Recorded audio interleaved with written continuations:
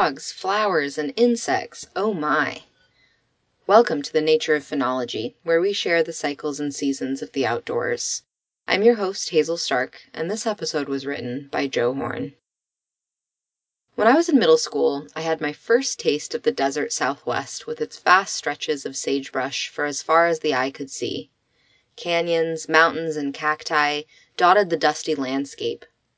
Later, I got to see the far west when I lived in the foothills of the Sierra Nevada mountains in California for a year, and then in the Tetons in Wyoming for another. Each one of these places was an incredible dive into the diversity and splendor of the unabridged wilds of the North American continent. But there were always certain pockets where I felt most at home. A spring in Texas's Big Bend National Park, where birds and insects darted among ferns and moss in the otherwise parched landscape.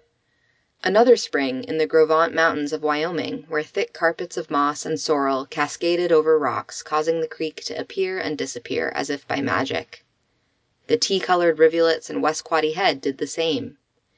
So while my heart is tugged in 1,000 directions towards all things nature, it is the draw of these deep, dark, mossy wildernesses that sing like a homing beacon in my heart. At this time of year, one lovely little plant is in bloom in these areas, making them all that much more magical.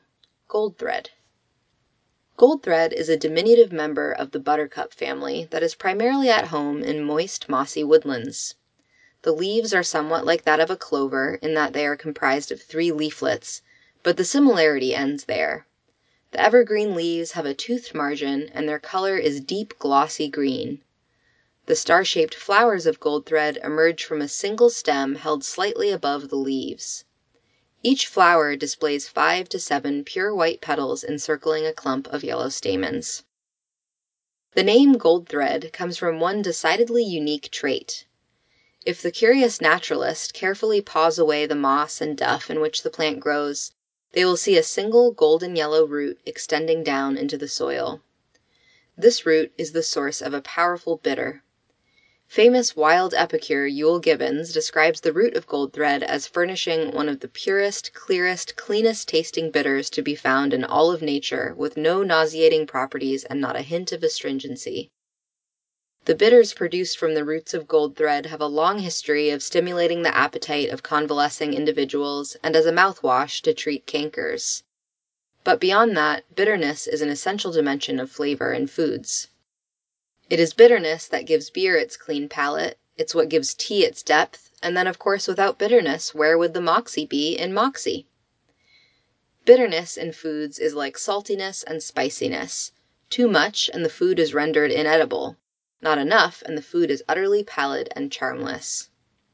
But a word of caution to those of you who might be lacing up your bean boots and grabbing your favorite knapsack to head outdoors on a goldthread foraging adventure. This is an incredibly small and slow-growing plant with an even more incredibly thin, tiny root. When our buddy Yule talks about using a teaspoon of the dried root or a couple ounces of the fresh stuff, he is talking about what might be harvested from hundreds of these wild plants. Unlike picking blueberries or harvesting a chanterelle, taking the root from a goldthread plant kills it. So perhaps we leave this purest of bitters alone and instead look to the bittering of dandelions, hops, or gentian to enliven our appetites and our foods. This weekend, you could head to the deepest, darkest mossy woods in search of this wonderful little plant and its fabulous little flowers. Rather than dig the little plants up, you might instead lie down in the soft mossy hummocks next to one and stare lovingly at its unabashed beauty. You could even close your eyes and see if perhaps a bed of moss makes a better napping spot than your bed at home. After all, what better way to spend a warm spring day than napping in a mossy glen? You can download this episode and find a link to the transcript, photos, information about podcasting, and more by visiting archives.weru.org. Thanks for listening, and please join us next week for another dive into the nature of phenology.